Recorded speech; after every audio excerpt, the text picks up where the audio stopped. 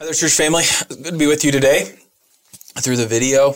We didn't get to do one last week, but we want to pick it back up this week. And with summer coming and just busyness in the life of the church, hopefully we can keep doing this pretty regularly, but there might be some times when we don't get to do it. Same with the podcast a little bit. But we'll do our best to do these things because I know some of you enjoy watching these videos and diving in just a little deeper with the passage. This week we were in Ephesians chapter 3. And we did verses 1 through 13, a little bit bigger section than what we have been doing, where Paul continues to talk about the mystery of the gospel that has been revealed. And that mystery is that God has brought together Jew and Gentile, bringing together all people in Christ, through Christ, that there's a unity there. And there's just a lot of differences now from how it was not too long before that, especially even in Paul's life. And we talked about that with Paul. But when looking at this passage, we broke it down really into three different questions. The first question being, what is God doing? The second one is, how is God doing this? And then the third one is, what are the ramifications of this? So like if all of this is true, if this is really happening, then what are the ramifications here? So with the first question, what is God doing? We really found it in verses 1 through 6 of what Paul talks about. And it's that he is revealing himself to a broken world. And the way that I kind of framed this and talked about this, I might have seen this in one of the commentaries talk about it briefly, but how history, we look at history and we do often see it in two separate ways oftentimes. We're taught it in two separate ways, especially if we're church-going people. At least I know I was. I was taught history at school in one aspect, but then I would come to church and I was taught history in a different way, like Adam and Eve, and that was the beginning, and how that all played out. And the Bible seemed to focus on, on Israel and all this. But then in school, I never really heard about that, and so there was always like these two different histories in my mind. And I remember even growing up, it was always really cool when I would see those two histories combine a little bit. Like I would learn something like I can't remember right now, like Alexander the Great was alive during biblical times, and this stuff was happening. It's like, oh gosh, that's crazy. Like I learned about him, and I didn't realize that. But yet, the reality of it is, when it comes to history, the Bible has a lot to say and plays a big important role. And what we see Scripture talks about is a very, very important role. And the way that I talked about was saying that what the Bible does is it shows us that what history really is all about, the past, the present, and even the future, is about God doing just this, what Paul's talking about, revealing himself to a broken people. And so I went back a little bit, to Genesis and looked at the brokenness and how we became alienated from God, how Adam was alienated from God because of his nakedness and his sin. And then Adam quickly got alienated himself from his wife, from his spouse. She alienates herself from the serpent and from everything. And so they're all just kind of alienated. Everybody's alienated from each other, and there's a problem. There's all of a sudden this big issue within the world. And so as history has played out, we see this problem continuing to play out. We see this brokenness and this alienation continue to even grow, it seems, and get worse and worse. But here, what Paul is talking about is saying what God is doing is God is solving this problem in history with the God-man, Jesus, with Jesus. He has solved this problem through Christ Jesus, to where in verse 6 he says, this mystery is that the Gentiles are fellow heirs, members of the same body, and partakers of the promise in Christ Jesus through the gospel. Now for the past few weeks, and Spencer even preached on it, Paul's really been focusing on the Jew-Gentile being brought together. Is there anything more that we need to say or that you would want to hit on, especially in light of this? Because he does bring up three things here, which he fleshes it out a little more later in Ephesians, so that's why I didn't stay on it too long. But how he says three things about it. We are fellow heirs, we're members of the same body, and we're partakers of the promise in Christ Jesus through the gospel. Is there anything you guys maybe would want to hit on when it comes to those three areas, or thinking about God bringing together Jew, Gentile, all nations together? I mean, I just think that it's just a good reminder that would have been a really big shocker to the Jewish people. they had a way for, if you were a Gentile, there was a process whereby you could become part of Israel. But you became a Jew. And that was the amazing thing about the coming of Christ and the tearing down of the wall of separation, is no longer do Gentiles, in order to become part of the people of God, need to become Jews. It's that both Jews and Gentiles need to be in Christ. Right. And that was the fullness now being revealed is that Gentiles don't need to stop being Gentiles in order to become believers in Jesus Christ. They need to be in Christ, and actually the Jews do as well. So, I mean, I just think that it's important as we read that to realize how shocking that was. That for 2,000 years, from Abraham till Christ, you had this standard way of dividing humanity, the Jews and everybody else. And now there's this. The early Christians they regarded themselves really as a third race. You have the Jews, you have the Gentiles, but now you have those who are in Christ. And that's where Paul kind of has that, where he describes those groups, where he says that he doesn't want to become offensive to the Jews or to the Gentiles or to the church of God. Something like that, I think he says in one of the Corinthians letters. So it's just a wonderful new thing God's doing in Jesus Christ, is bringing us all together. Mm-hmm. Anything? No, it was good. I think we've said this in the videos, but it's hard for us to grasp how big of a deal it was. We're so far removed from it, and it's not necessarily something that we experience too much of today, where I'm separated from that. I'm not allowed because I'm not Jewish or whatever the case might be. But yeah, how big of a deal it is. And you do still see it creep up of that. We have to be conscious as Christians who live in America that this faith isn't just for people like us, or who, and you might see that from some of the old missionary things. I think about how missionaries would go to Africa and then they'd tell the pastor there, you got to wear a suit if you're going to be preaching this Bible. And you try to add things on or try to make them into be like you. And that's just not how it is. I mean, Christ died for all. Mm-hmm. And we have this word, and in Christ we're united, not through these other things. Yeah. And that's what Paul continues to go on. So then the next question was, how is he doing this? And I don't want to form that into how is he revealing himself to a broken world, because we've already answered that. He's done that through Jesus. Mm-hmm. And it's the only way. But now the question really is, how is the word getting out? I guess it would have been a better way to say that. And Paul says, really, he mentions two things. First is the apostles, through the apostles, and who he calls himself the least of the apostles. But he says it's through the apostles. Now, I wanted to make it a point in the message, and I think this is important for us to know too, that this office of apostle is not one that we can claim. I don't know if you guys want to speak to that at all, because you do see that today. You still see people, right, who will claim that. Mm-hmm. And I think some problems come from that, because oftentimes when people claim to be an apostle, they also claim to have revelation. They claim to be able to receive new revelation, which Paul's talking about here as an apostle. He was given a revelation, right, with the whole Jew-Gentile thing. And so we need to be careful with that. I think you guys would agree. I don't know if you want to speak to that at all.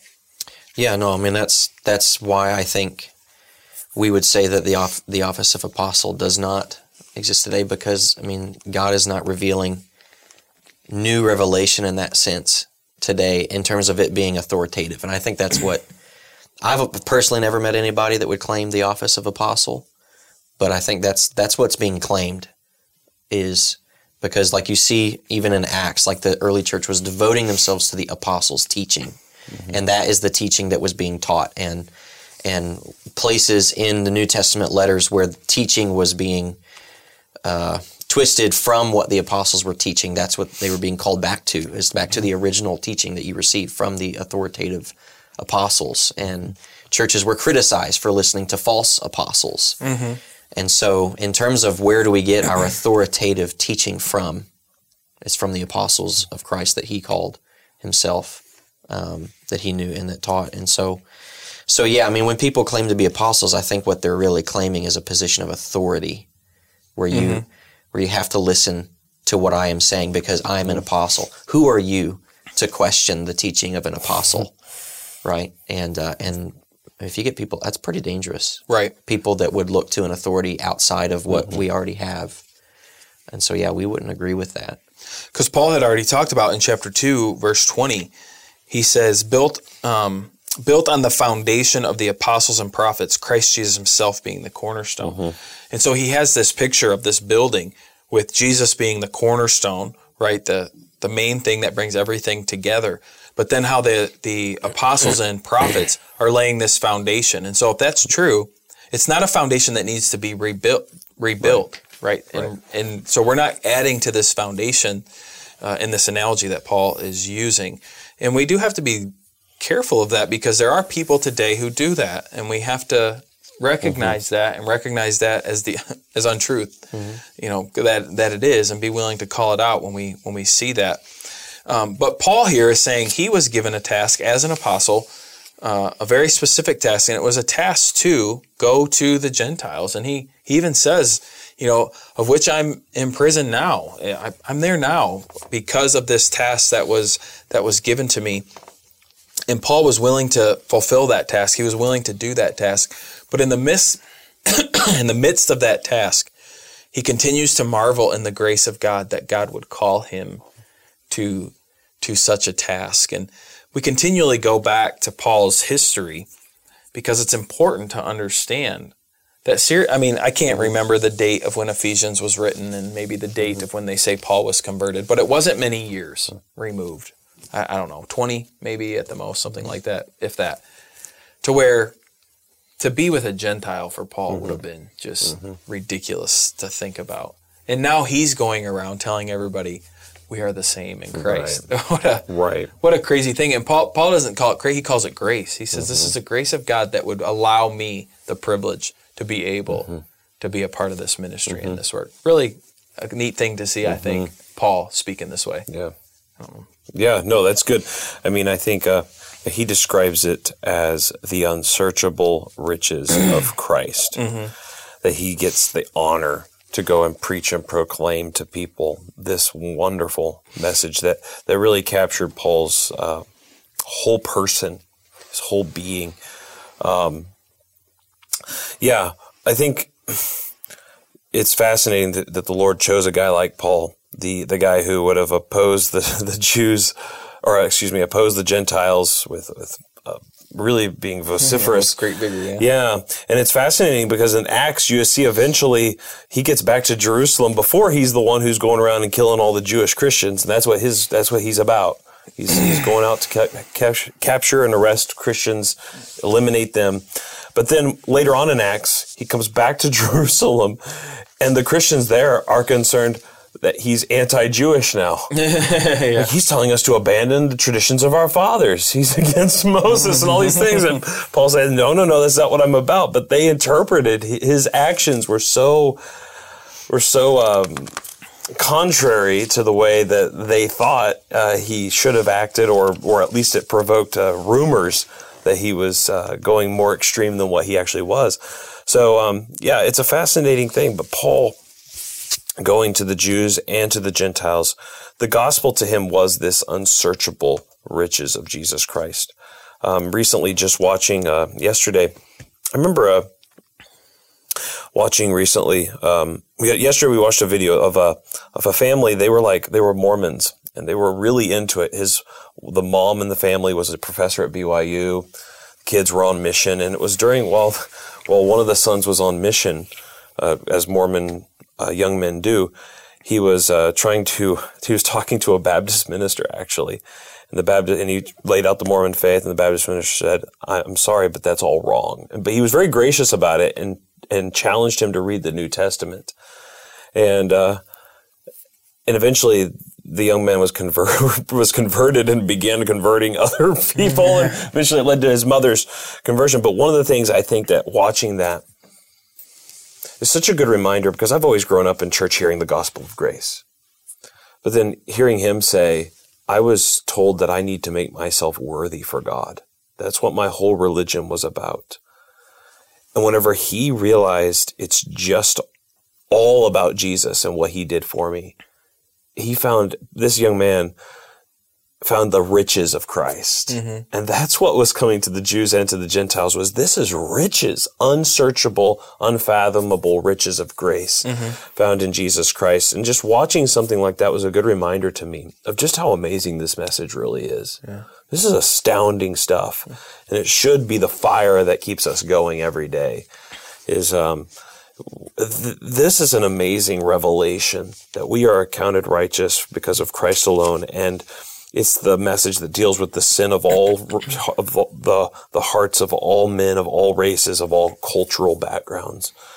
It really is amazing. And to Jews, I mean, most of all, like it's not only to Gentiles, but I mean to Jews, especially of like Paul, who would say that he was zealous for the law. I mean, of those who thought that the way to have the relationship with God and to be reconciled was to follow all the rules, was to do all the ceremonies, was to check all the boxes, but then to find out I don't have to do any of that. That is not what reconciles me to God.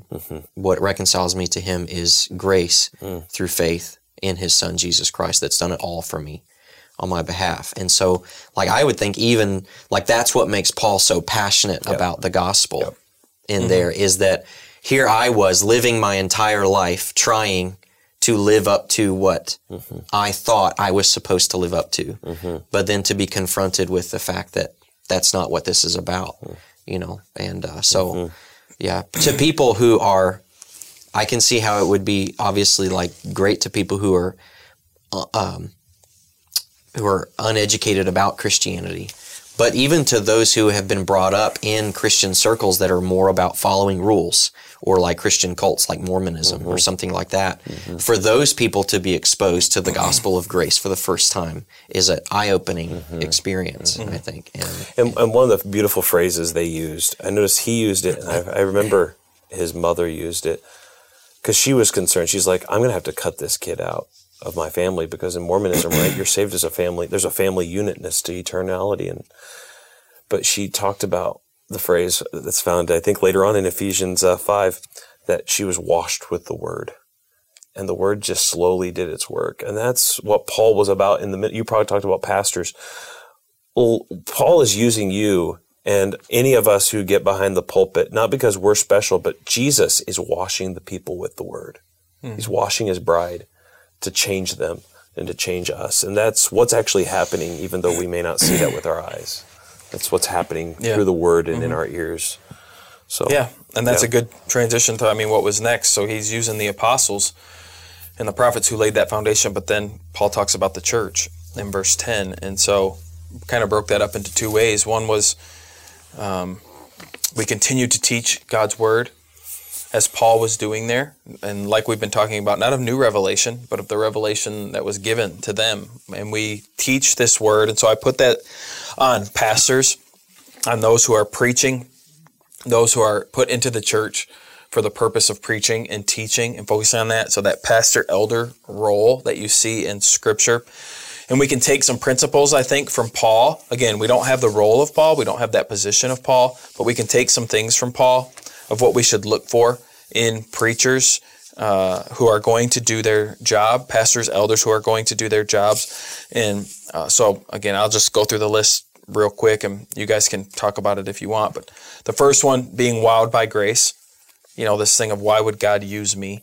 This is one of the problems I see with people that I've come across. I don't know if they would always call themselves apostles, but who said they got this special revelation of God, this special task. It's almost always about them. It's this specialty that they can do, this special thing that they can do. I'm going to make Jesus famous in this town. I'm going to do this. And you just don't see that in the life of Paul. It almost never requires them to suffer the way it required Paul to suffer. Right. That was part of Paul's calling, wasn't it? Yeah. Was, I will show him how much he will suffer for my name. Right? Yeah. You don't find many modern day apostles that are being like, I've been called to suffer. Right. That's not what you see.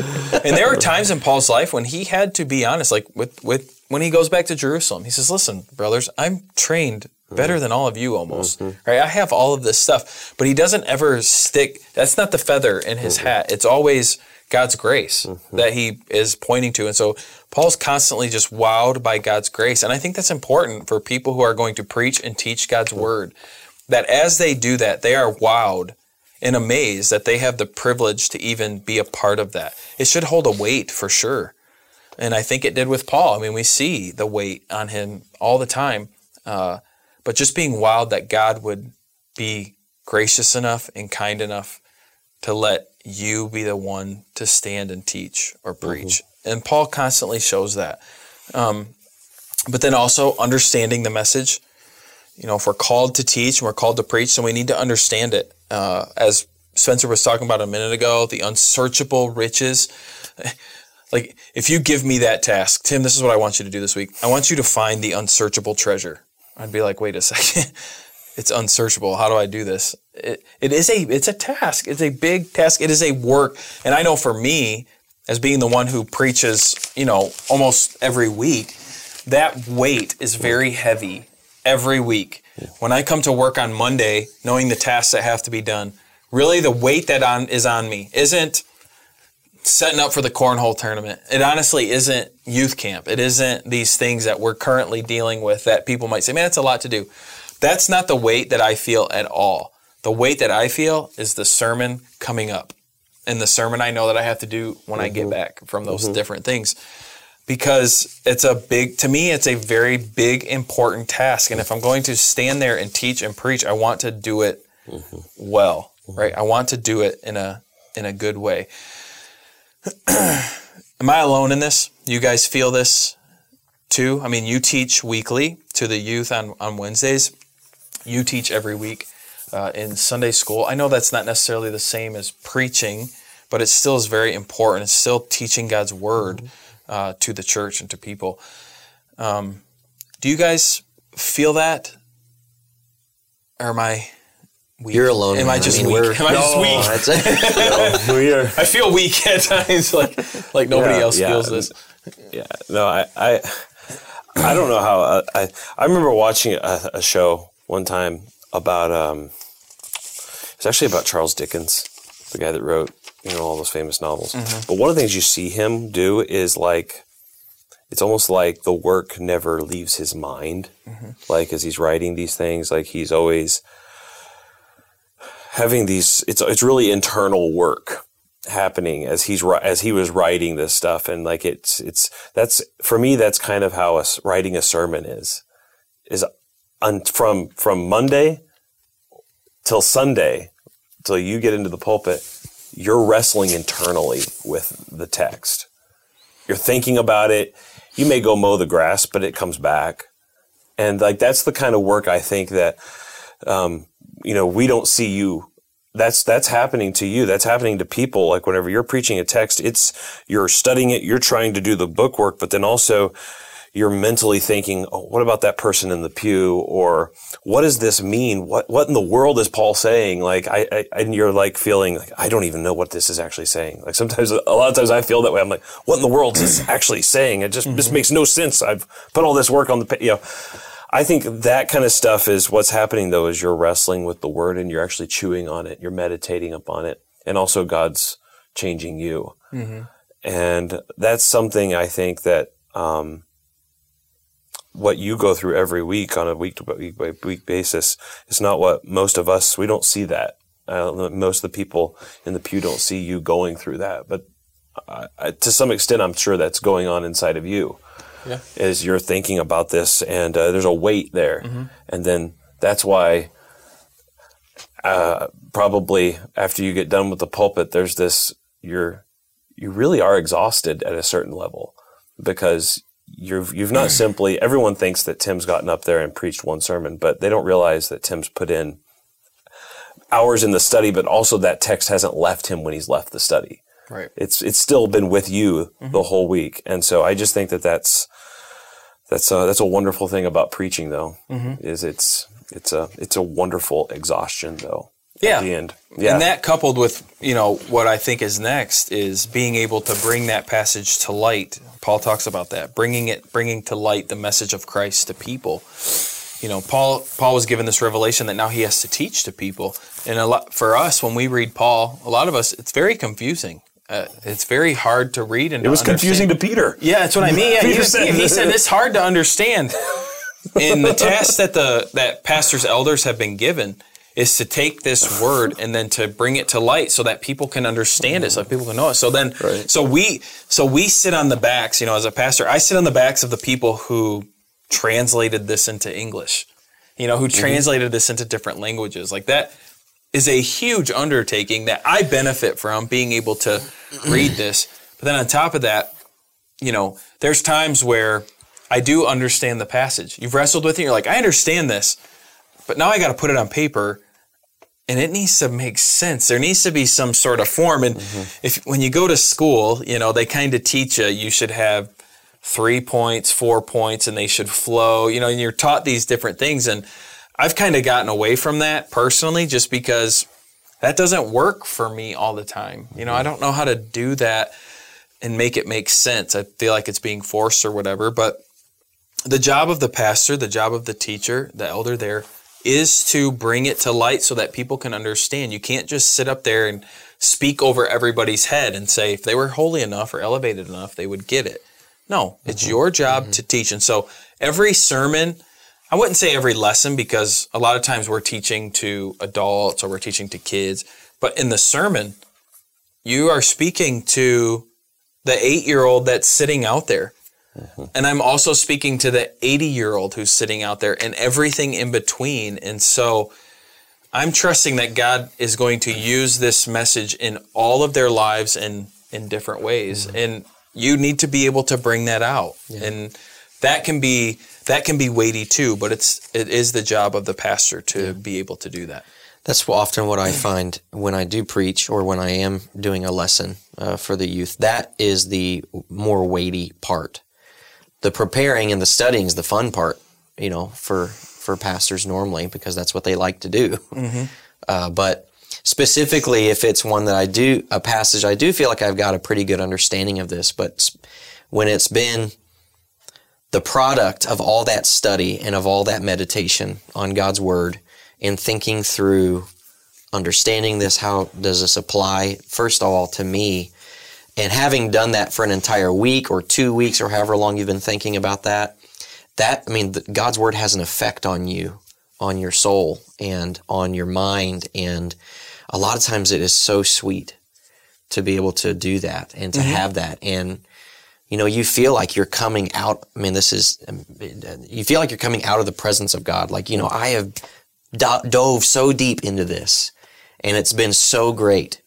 And I feel completely unprepared in 30 to 40 minutes to adequately explain what I've seen. Yeah.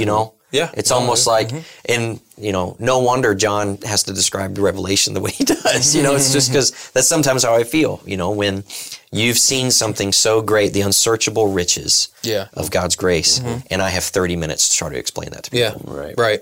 And it's like, you go up there and sometimes you feel like, if they got that, it's because the Holy Spirit showed me. I get it. Yeah. And but that's often how I feel. Is I struggle with coming up with words and ways of saying, this isn't just what this means and says, but this is what it means. Yes, I will feel like that even more heavily as we get to Psalms. Yeah. There's you get to a psalm and it's like this praise psalm, and you meditate on it and you start feeling that praise.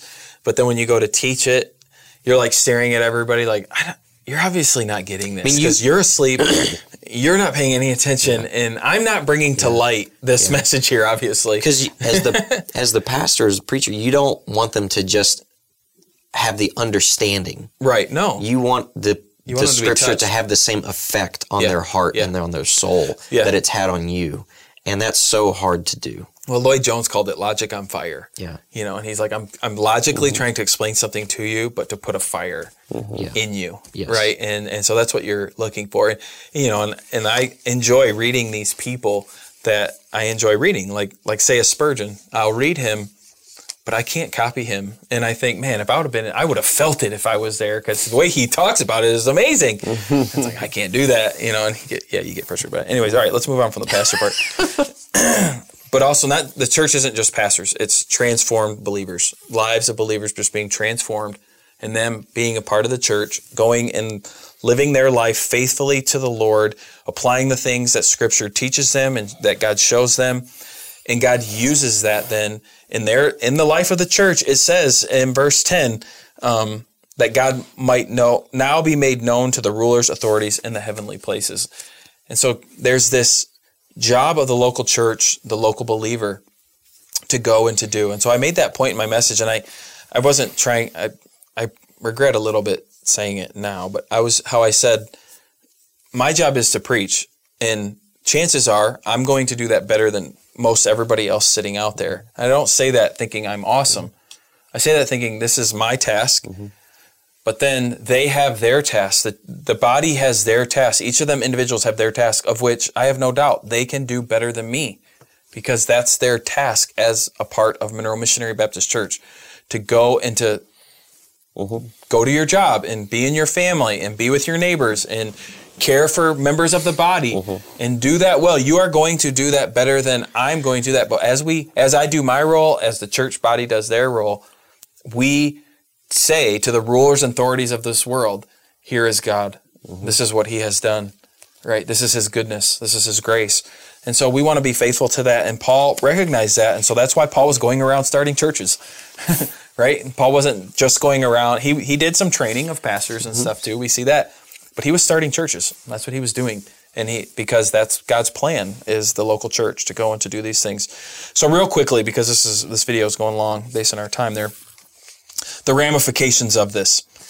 First of all, in verse 11, Paul says it's been eternally decreed to happen. So it's not going to be stopped. It's not something that can be stopped. And I think this is good in a lot of levels. I mentioned it more so in the sermon of, we watch the news, you watch these things, you can get down and think, oh my gosh, our faith is just going to disappear in America. You can think of it in that way. But another way that it's good news, at least for me, is those times when I fail, it doesn't mess everything up. And what I mean by that is, like, I've heard people say, my loved one passed away and they didn't know the Lord, and it's my fault because I didn't share the gospel with them enough, or I didn't show Jesus to them enough. And I think for me, this fact that it has been eternally decreed takes that weight off of my shoulders. Again, I should be taking opportunities to share the gospel. It doesn't stop that, but it's not on me, right? And it's not going to stop. It's not going to be, well, with Tim goes the Christian faith. No, that's not how it works. And so he's eternally decreed it. In verse 12, we're told we have access to the Father through Christ. And we're going to talk more about this in our next section because prayer gets talked about in verses 14 through 19 there pretty intensely. And so we'll talk about that this coming Sunday, about what it means to have access to the Father. And again, I want to point out, this is only for believers, because this is ramifications of all this grace stuff. As the church, we have the privilege of going to the Father. Others don't. We do.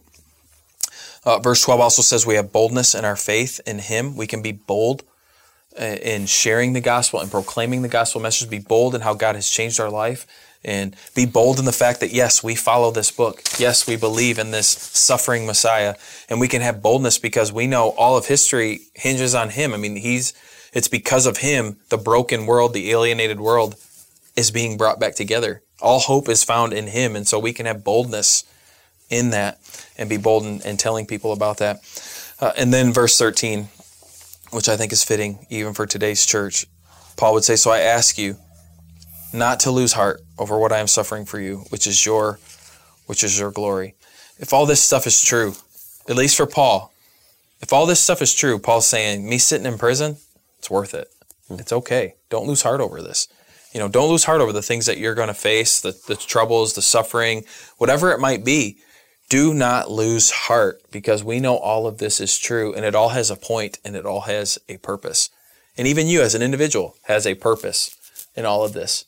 And so be faithful. Do not lose heart. That was good for me this week, I know, to see, because I'm so fickle in my mind. It's easy for me to get down. It's easy for me to get frustrated with different things in this world.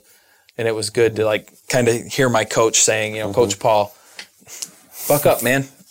Stop losing heart. We win this game. This game is going to, it's almost like, You know ESPN Classic? Do you know what that is? Sorry. Do you know what that is? This is a tournament. No, it shows. It's a channel that shows like old games, and I've actually watched like old games before, and you can find yourself getting caught up in it, and you're like, I know who wins. Like I already know the end of this, but I'm getting caught up in this. Right. That's kind of how I think it is sometimes. Like kind of like when you're watching the Super Bowl from 2000, whenever Kevin Dyson caught the pass from Steve McNair and was tackled by Mike Jones on the 1 yard line, and the Rams win the Super Bowl. Yes. Any people rewatch those? Oh, dude, I had the 99 Rams season video. It was on VHS? Yeah, it was VHS. Whoa. It's awesome. But you can still get caught up in it, can't you? Oh, that's wonderful. And you almost get a little nervous, and you're like, but I know what's happening. Come on. Like, I know. Yeah. Tackle McNair. Tackle him. We get caught up that in our Christian life, and we know the end. We know the end game. Like we know Jesus is victorious. We know that our hope is cemented on the cornerstone, on Him. And so do not lose heart. I think is a good thing for us. All right. Anything else? Oh. No? Nothing. All right. Well, good. We got a lot of stuff to do. So this is one thing we've got done. Glad we got done. Yep. Check it off the box. Glad you watched the video. Look forward to seeing you Sunday. We got a lot of things going on in the life of the church on Sunday with a business meeting. We got a cornhole tournament. We got breakfast in the morning during the Sunday school hour for everybody. So looking forward to all that. So hope to see you there. By the way, what? We also have a worship service. Yeah. On Sunday. Normal worship we also have that. The normal worship service is at 10:30. At 10:30. No. Yes. Sorry. Go ahead. You are more holy than all of us because you I know. that. I know. All right. I just assumed people were going. Thanks for being with us. God bless.